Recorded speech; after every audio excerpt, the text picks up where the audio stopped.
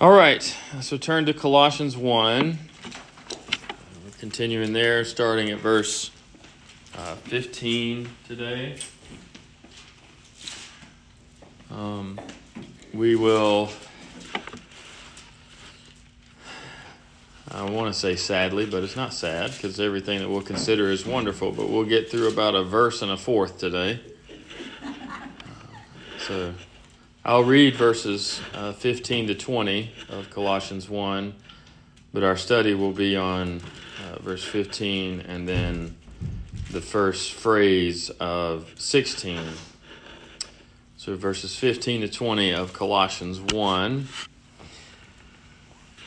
Who is the image of the invisible God, the firstborn of every creature? For by him were all things created that are in heaven and that are in earth, visible and invisible, whether they be thrones or dominions or principalities or powers. All things were created by him and for him. And he is before all things, and by him all things consist. He is the head of the body, the church, who is the beginning, the firstborn from the dead, that in all things he might have the preeminence. For it pleased the Father that in him, that's the Lord Jesus, should all fullness dwell, and having made peace through the blood of his cross, by him to reconcile all things unto himself. By him, I say, whether they be things in earth or things in heaven. Amen. So last lesson, we worked our way through verse 14 of chapter 1. Maybe you'll remember that Paul began Colossians 1 by defending his apostleship. He defended the fact that he was an apostle and how that was the case. And then he moved on to giving thanks to God for the Colossians. You remember we spent some time considering how we might pray for one another and thank the Lord for the work of Christ. After he gave thanks to God for the Colossians, he then proceeds to teach them how to give thanks for the Lord Jesus in prayer. And that's in verses 12 through 14. Notice verse 12 begins giving thanks unto the Father. And then he goes on that list that we worked through last time. And you'll remember from verses 12 to 14 that we learned some lessons about our place in the work of salvation. Some people say that you contributed nothing to your salvation but the sin which made it necessary. And that's a fair explanation, I think, of what Paul is describing in verses 12 through 14. He describes how we are totally passive. We receive salvation. You might say it's all of grace. We are qualified, we are delivered, we are translated, and in that we have redemption. And as you can imagine, Paul is laying the groundwork to show the supremacy of the Lord Jesus over against what the false teachers in Colossae were saying. Now, if you wanted to kind of visualize this as an image, what Paul is doing is he's going to describe Jesus as greater than all, especially the false teachers, or the false teaching, of course, the teachers, but especially that false teaching. And then he goes on this list of saying why that is the case. And you could say verses 12 to 14 were the beginning of that. For no angel or spirit that might have been worshipped or sought after could bring about the salvation that Christ had accomplished. That's, of course, true. But in light of Christmas, I didn't choose Colossians particularly for this, but in the Lord's providence, here we are. Paul begins to talk about the two natures of Jesus today.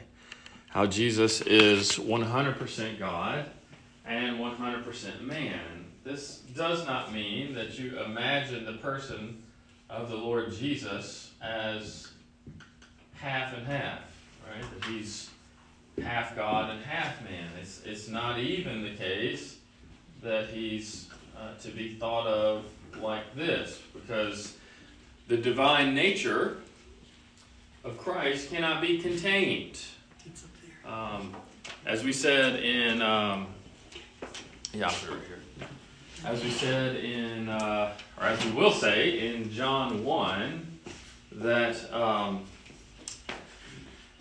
the darkness could not comprehend him, right? And that's the word comprehension. I'll get into that in the sermon, but the darkness, the things of the world could not contain Christ any more than his human nature could. But again, Paul is laying the groundwork to show that Jesus is greater and fully sufficient. You look over at chapter 2. We read verses 6 through 10 last time to kind of begin to give us a framework of what the false teachings were. We're also going to look at verses 20 to 23 for just a moment of chapter 2. So just Colossians 2, verses 6 to 10, he says, "As you have therefore received Christ Jesus the Lord," right, so he's the one you have received, "so walk ye in him, rooted and built up in him, established in the faith, as ye have been taught, abounding therein with thanksgiving." All right, so he's rooting everything in Christ. And then he says, Colossians 2:8, "Beware, lest any man spoil you through philosophy," that is, ruin your faith through this philosophy that was moving through the churches, "and vain deceit," these lies that were after the tradition of men, after the rudiments or elementary principles of the world, and not after Christ. For in him, in Christ, dwelleth all the fullness of the Godhead bodily. You can't get any more full than that. And ye are complete in him. You have no need of this false teaching, which is the head of all principality and power. And then chapter 2, verses 20 through 23, gives you more light on the false teaching that was flowing through Colossae. It says, "Wherefore, if ye be dead with Christ," right? So with Christ you're dead. And the point is that you're dead from those things that they were teaching, from the rudiments or elementary principles. I believe that word is stoicheia in Greek. So if you're dead with Christ from those things, why, as though living in the world, are ye subject to ordinances? Meaning these false teachings of men. Why do you subject yourself to them? And some of the ones that they were being taught were like this. Verse 21, "Touch not, taste not, handle not, which are all to perish with the using after the commandments and doctrines of men, which things have indeed a show of wisdom and will worship," that is, self-devised worship, "and humility and neglecting of the body, not in any honor to the satisfying of the flesh." And you begin to see as well that it is likely that these teachers were either a type of Gnostic, where they had a negative view of physical things, basically. Gnostic is a heavily debated term that has quite a breadth of meaning, but one of the most simple meanings is that the physical is bad and the spiritual is good. All right, but it also, especially when you see him talking about touch not, taste not, handle not, what does that make you think of in the Bible? The Old Testament law, right?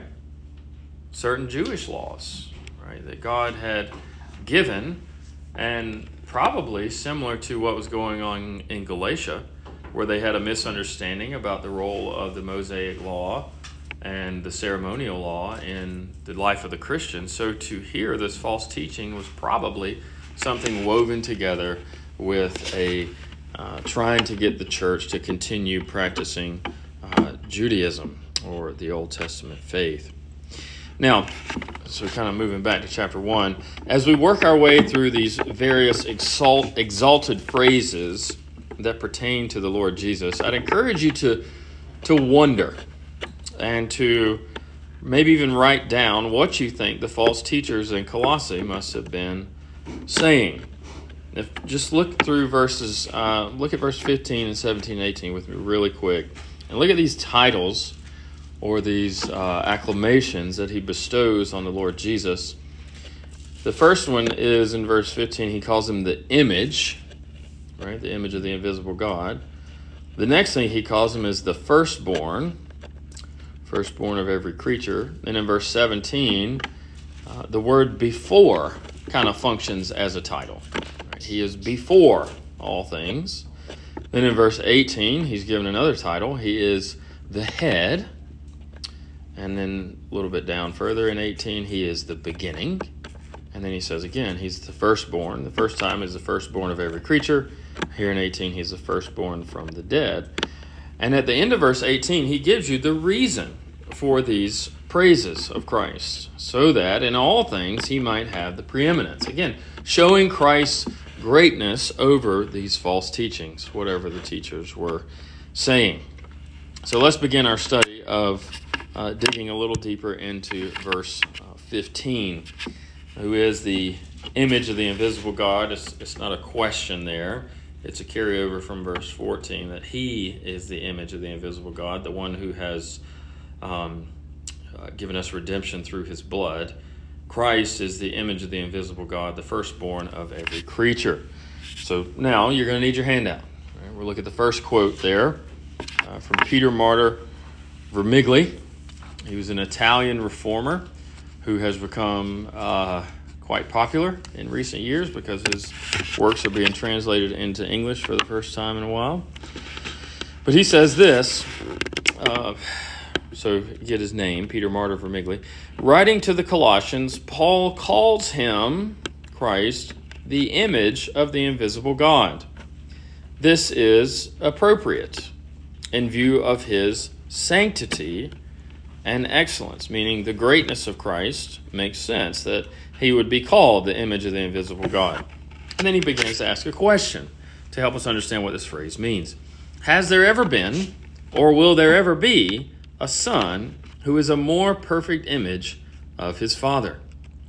We acknowledge and confess him as the only Son of God and truly man. As to his divine nature, he has no brothers. He is the one and only divine Word of whom we speak. Also among men, even though he has many brothers by adoption, he stands alone in the excellence of his grace as most pleasing to God. He is the perfect portrait and likeness of his eternal Father, so that he can be called truly unique. Whether it is on account of his sinlessness or because he is filled with the riches of the divine treasury, he is worthy to be called our Lord. So he's speaking of, again, the greatness and the exaltation of Christ and how this title, that he is the image of the invisible God, is meant to reflect that. A verse that this same exact construction in the Greek is given, the same idea of the image of God, where it's bestowed upon Christ, is 2 Corinthians chapter 4, verses 3 to 4, and you can just listen. It says, "But if our gospel be hidden, it is hidden to them that are lost, in whom the God of this world hath blinded the minds of them which believe not, lest the light of the glorious gospel of Christ, who is the image of God, should shine unto them." So Paul relates it there to the preaching of the gospel, right? That Jesus, in the preaching of the gospel, sometimes the gospel is hidden from those who are lost. You might say it's always hidden from those who are lost, and that they stay lost. That they have been blinded by the God of this world, speaking of Satan and his place before, or his place as the enemy of God and Christ, so that if the light of the gospel of the glory of Christ would show on them, they would see Christ, the image of God, that he would shine unto them. It doesn't take long, again, to see how relevant considerations like this are to the season of Christmas, remembering the birth of Christ and the incarnation. Now, incarnation is maybe a complicated word to you. Incarnation is a flower. That's not what it's talking about. incarnate is infleshed, right? And I find myself, as I study the two natures of Christ, preparing for this sermon and just thinking about it a lot in the month of December, that I'm not sure that we always think about the two natures of Christ at Christmas. We just kind of relax and slip into, there's a baby born in a manger and his name is Jesus, right? But that baby is God, right? So these things are very important to us, and we'll get more into it in the sermon. But Paul says that Jesus is the image of the invisible God. What he means there is that the invisible God is made visible in Jesus Christ. The one of whom verses 12 to 14 spoke of, the one who shed his blood, he is imaging the Father. Now, let me tell you what this does not mean. It does not mean that the divine nature of Christ was seen, but that Christ is what we see in order to teach us of the Father. Right? He is sent by the Father, and because of that, we can know that all that we need to see can be seen in Jesus Christ. He makes the invisible visible. All right? It's important for you to grasp that it's not talking about specifically the divine nature of Christ, because the divine nature of Christ with God the Father and God the Holy Spirit are equally God. And they are also equally what we might call spirit in their essence. Right? So a physical divine nature did not take to itself the human nature of Christ. A spiritual divine nature took to itself the human nature of Christ, thereby giving us the man whom we call Jesus Christ of Nazareth. So it doesn't mean that we're seeing that we have a sight of the divine nature of Christ and that makes the invisible God known to us. It means that in the person Jesus Christ, the invisible God is made known. That's what it says here in mine. It says that since he is by nature God, Christ reveals the God who is otherwise invisible. That's right. Yep. Very good. Put it more simply than I did, for sure. And he is also said to be the firstborn of every creature. We're going to spend some time here because this is a complicated phrase that has been used in church history to try to prove things that undermine Christianity. The King James says he is the firstborn of every creature. And just a hint there, the way that the King James uses the word creature does not just mean animals. It means creation, the way that we would speak of it. Right? The firstborn of all that has been created. The New King James says firstborn over all creation. And the ESV says basically the same thing as the King James, the firstborn of all creation. All right, so you've got firstborn over or firstborn of all creation, basically. And I think both translations are trying to give you a bit of help in what they think the term means. But what does it mean? Let's talk about it for a moment. Firstborn is not a reference to time or chronology. Right? It doesn't mean that in the way that everyone else was born, Christ was the first one who was born. Right? It is a reference of supremacy or rank. It is borrowing a bit off of the Old Testament language of firstborn. But it doesn't seem to be, this is where it's going to get a little complicated, so lend me your minds here. It doesn't seem to be specifically a reference to his humanity. Now, his humanity was created, right? It was created in the womb of the Virgin Mary. He did not come out of heaven into the womb of the Virgin Mary as a grown man, then shrink down really small as a baby and then be born, right? The divine nature took to itself a human nature, and that human nature is Jesus Christ, that began as a baby in the womb of the Virgin Mary by the power of the Holy Spirit. So I don't take this to be the firstborn of every creature simply a reference to his humanity, because his humanity was created. And also, when you move into verse 16, you begin to see that he's talking about how by him all things were created. That cannot be said, narrowly speaking, of Jesus Christ, right? Because Jesus Christ was born in Bethlehem.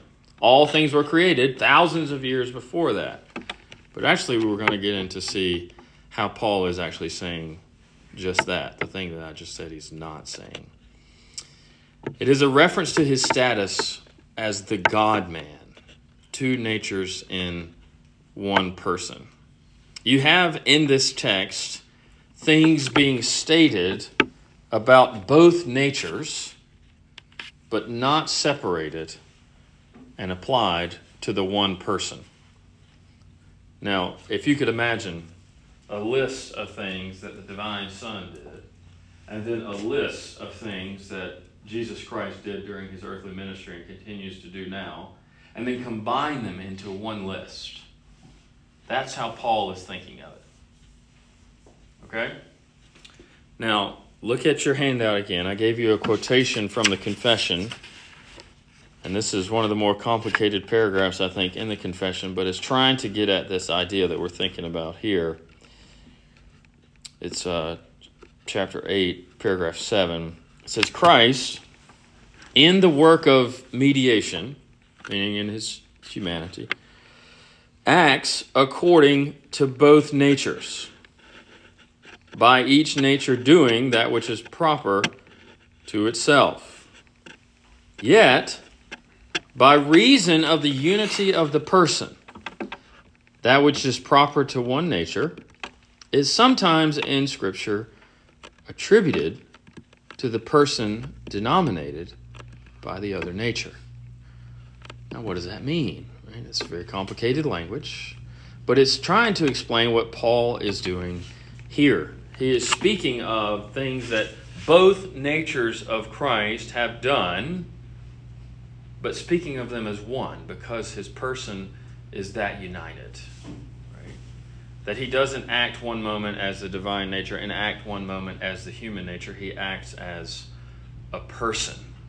And the way that the Scripture often speaks of these things is as if Christ has done everything that the divine Son did even before he was born.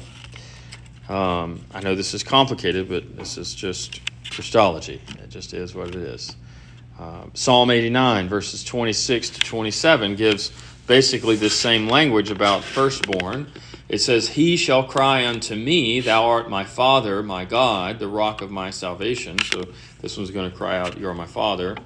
Also, I will make him my firstborn, higher than the kings of the earth. So drawing that same phrase there, that Christ is the firstborn. To say that Christ is the firstborn of every creature is to say that he is greater in every way than all that has been made. Right? And one way you can know this is true is because in verse 16, Paul lists everything that has been made. Right? That whether it's in heaven or in the earth, whether it's visible or invisible, whether it's thrones or dominions or principalities or powers, all these things were created by him. And in that sense, we can bestow on him the title, the firstborn, the greatest, the most supreme of all creation, or over all creation. We could imagine, if you want to maybe help you understand the way Paul is using this phrase, if creation gave birth, Christ would be the greatest. Looking out over the whole of humanity, all that was made, Christ is greater than all. Now that's, that sentence before that's a bit of an analogy, but I'm trying to help you understand what he's getting at. And again, we know that this is not specifically about his human nature in isolation because of verse 16, speaking of things that were done before time began. Those things that were performed, of course, by the pre-incarnate second person of the Trinity are described there in verse 16, as is verse 17. He is before all things, and by him all things consist. All things were not created by Jesus Christ of Nazareth, properly speaking. But it is because of the unity of the two natures in one person that Paul can speak of the functions or attributes of the natures interchangeably. Now, in some way, this defies logic, right? That doesn't make it unreasonable or far-fetched. It's just hard for us to wrap our minds around. Because Paul is, as I've said, saying things that were done by God the Son before he became man, as if Jesus Christ, whom is preached, had done them. Right? And that's because of the unity of the two natures in one person. They are that united that they could speak of the functions or the attributes of those two natures interchangeably. Though there are some that try and apply this to Christ's human nature, and they are certainly good folks. One of the guys I quoted last week, John Davenant, he was an English reformer. He was also present at the Synod of Dort, so he was very much of the Reformed mindset. But he has a very thorough commentary on Colossians, and he says that there are some in church history that have tried to apply this phrase, firstborn of every creature,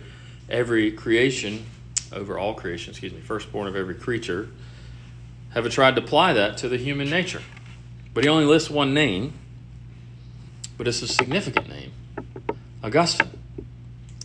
Augustine tried to apply this phrase exclusively to the human nature of Christ. But he also says, and here's your next quote on your handout, it should be still on the first page, I think, that almost all the Greek fathers and many of the Latin interpret the word firstborn of Christ in reference to his divine nature. Right? Kind of like I've just taken it there. I think the logic of verse 16 being connected to 15 makes it clear that it's talking in some sense about his divine nature, but also in some sense about the whole person. And he cites Basil of Caesarea as saying, here's your next quote, he is called the firstborn of every creature because he is the cause of creation, coming into existence from things which were not. All right. Now, we know this series of phrases is not, again, exclusively about the divine nature. We can say that it refers to things that the divine nature did, but Paul is not simply applying the fact that Christ is the firstborn of every creature, or that he is the image of the invisible God, to the divine nature exclusively. The second person of the Trinity, pre-incarnate, cannot image the Father, properly speaking, because in his divinity, as Mr. Hugh read that quote from the study Bible, in his divinity, he too is invisible.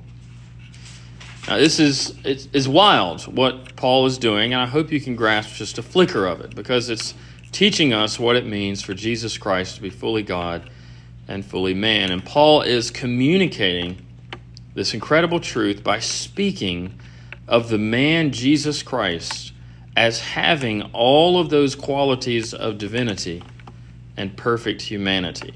Look at verse 19. You see that it says, "It pleased the Father that in him, Jesus Christ, should all the fullness dwell," all the fullness of the Godhead, all that it means to be God, that can be imaged to man, is found in the person, Jesus Christ. And even when I call him the person, the man, Jesus Christ, as he's called in the book of Acts a couple of times, I'm not saying that he's not God. It's just we use those words interchangeably because he is so united in the two natures that make up the one person. Hebrews 1 is another place we'll read from in the service, but it's got several phrases and verses that apply to this concept. Hebrews 1:2, God hath in these last days spoken unto us by his Son, whom he hath appointed the heir of all things, by whom also he made the worlds. Same thing that Paul is doing in Colossians. Who did the speaking? God's Son? Yes. Jesus Christ? Yes. But by whom did God make the worlds? By his Son? Yes. By Jesus Christ? No, but yes. Because of the union of the two natures in the one person. He makes it clear there. And these are things we often read over and maybe don't slow down to think about, but this is the complexity of what is called Christology, the study of Christ and his two natures.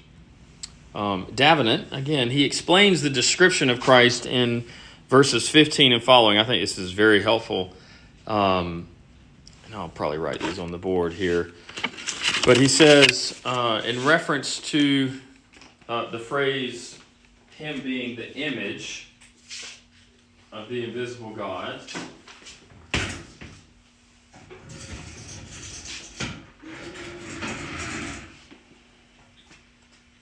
for him being, let's just write image, that points to an internal relation to God.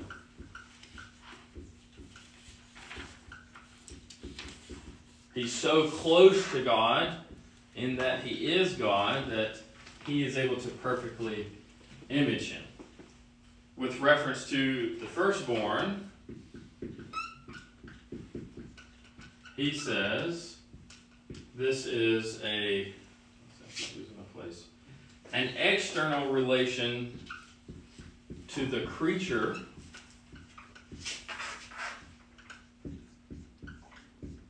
I'm going to say to creation, and just know that I mean creation in general. And the reason I want to make that distinction is because of what he does in the next one, when he draws attention to the fact that Christ is called the head, but he's called the head of the church, right? So he says relation to the creature renewed.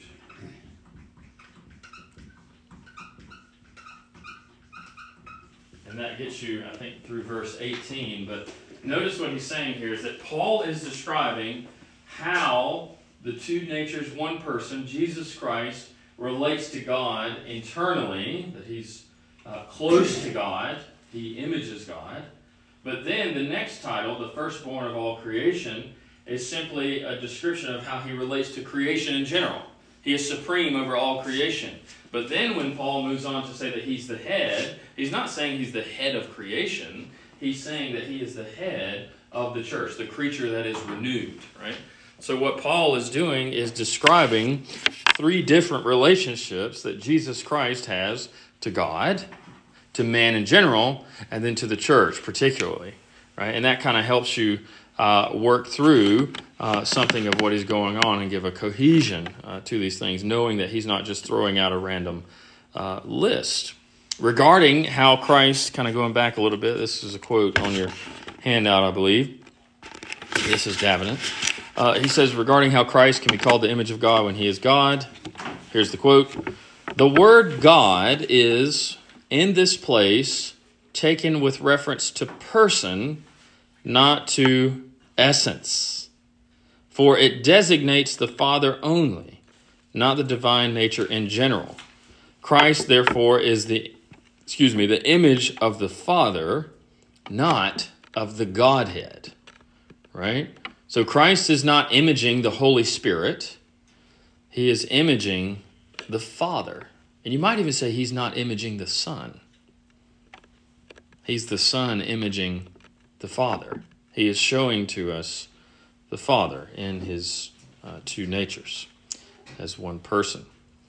And then another quote there. I think the rest of my time, I'm going to pick through some phrases in these longer quotes I gave you. But Gene Daly, I can't remember how to say his name. He was a reformer as well. He says, let us learn from this, what we've considered in verse 15. First, to adore the Lord Jesus as the creator of the universe. And so also, for by him were all things created. That's included. Let us learn from this first, to adore the Lord Jesus as creator of the universe. Notice he says, adore the Lord Jesus. Right?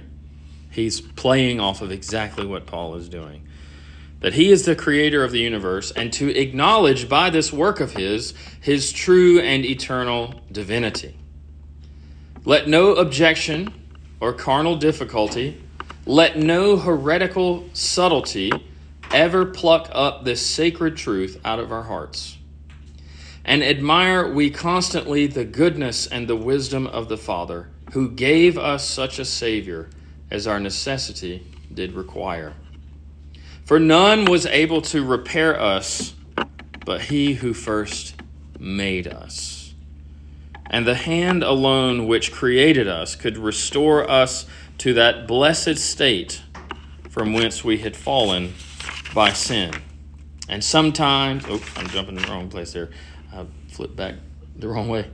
Let me stop there. I want to talk about that for just a second before we go on in the quote. So put your finger there, put a mark. Notice what he's doing here. It makes you think about the way creation worked.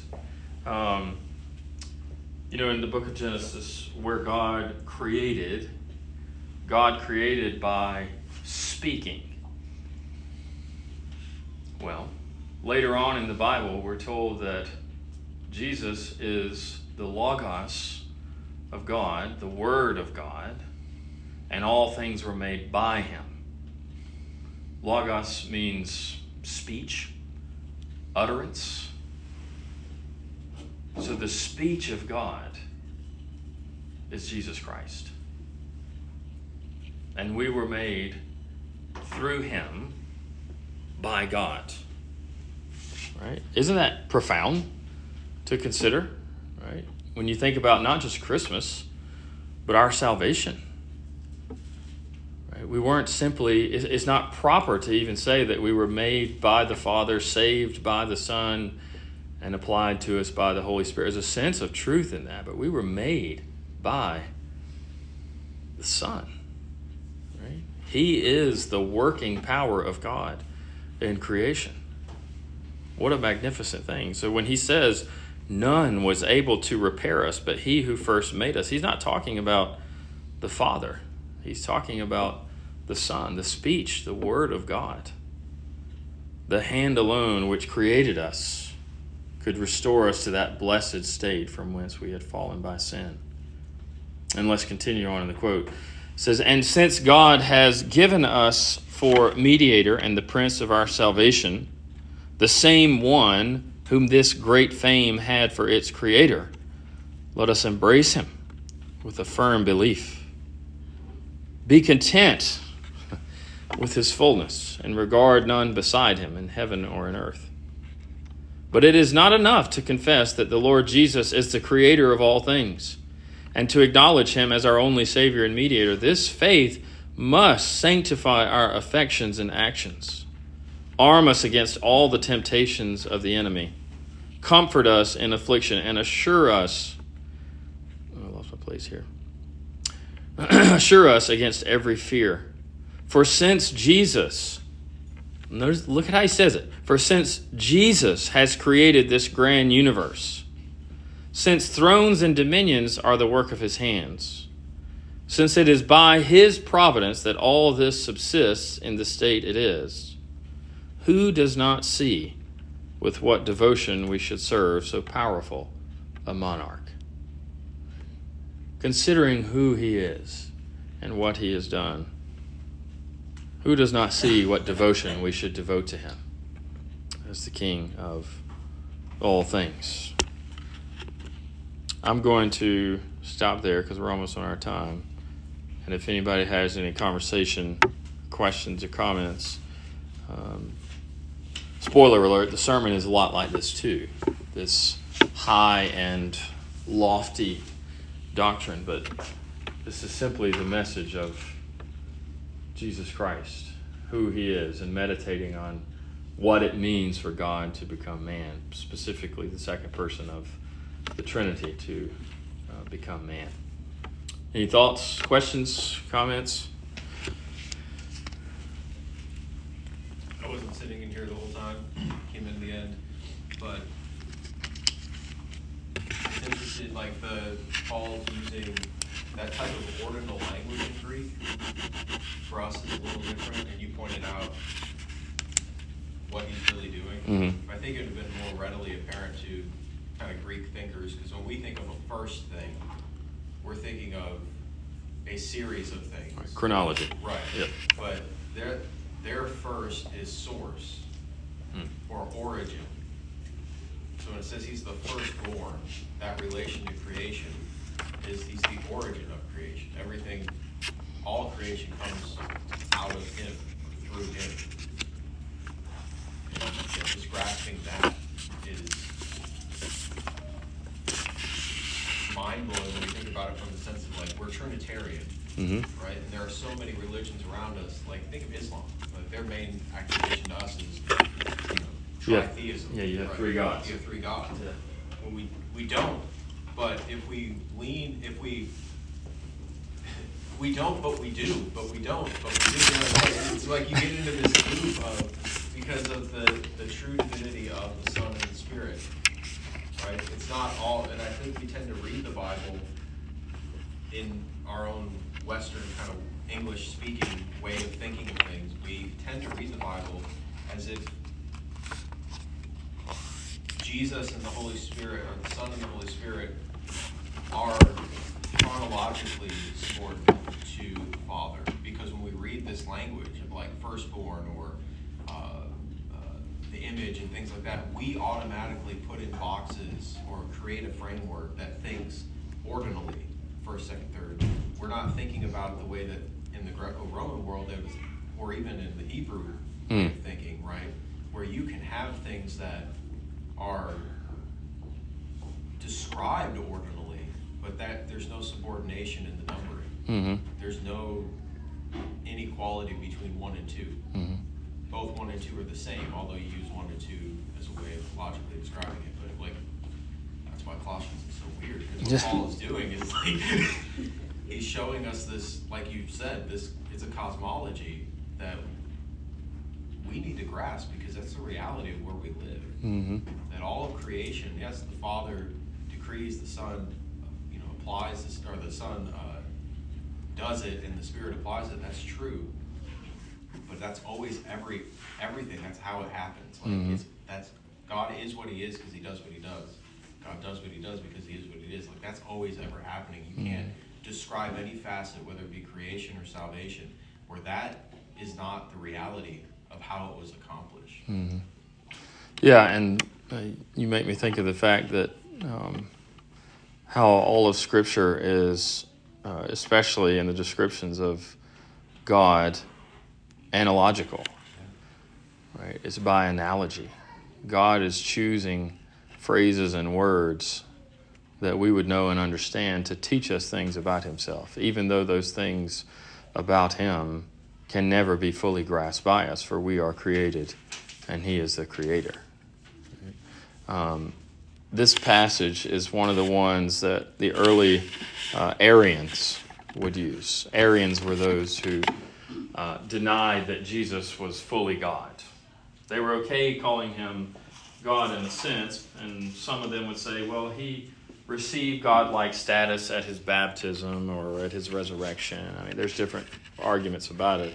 But that's one of the reasons that Augustine would go here and argue for a certain type of humanity of Christ, because he was trying to overthrow their arguments, and he was in discussions with them. But I'm going to say it in the sermon, and you need to know it now. If we don't have Jesus Christ as fully God and fully man, we don't have Christianity. I mean, we don't. That is the thing that distinguishes Christianity from all other religions. Because we can agree in some sense with the Muslims that there is one God, right? But we also totally disagree in the fact that there are three persons in that Godhead, right? I mean, the book of Deuteronomy says God is one. And many, especially those who reject Christ and try to follow the Old Testament, insist that means God is one ordinally. He is numerically one. But that's not what that means, is it? We know from the fullness of Scripture that God is numerically, speaking analogically, three. Right? But anyway. But it's the language of the disciples come to Jesus and say, show us the Father. Yeah. And Jesus says, you see me, you see the Father. This is a commentary on that. Yep. Like, what did Jesus mean? That. Yeah. Right. Like, okay. Like, we'll be eternally exegeting that reality in glory. Mm-hmm. Like, that will be what we... That's right. Yeah. That's true. Yeah. We'll never reach the end of this contemplation. All right, let's close in prayer. Our Lord, thank you for this time that we've had to consider the two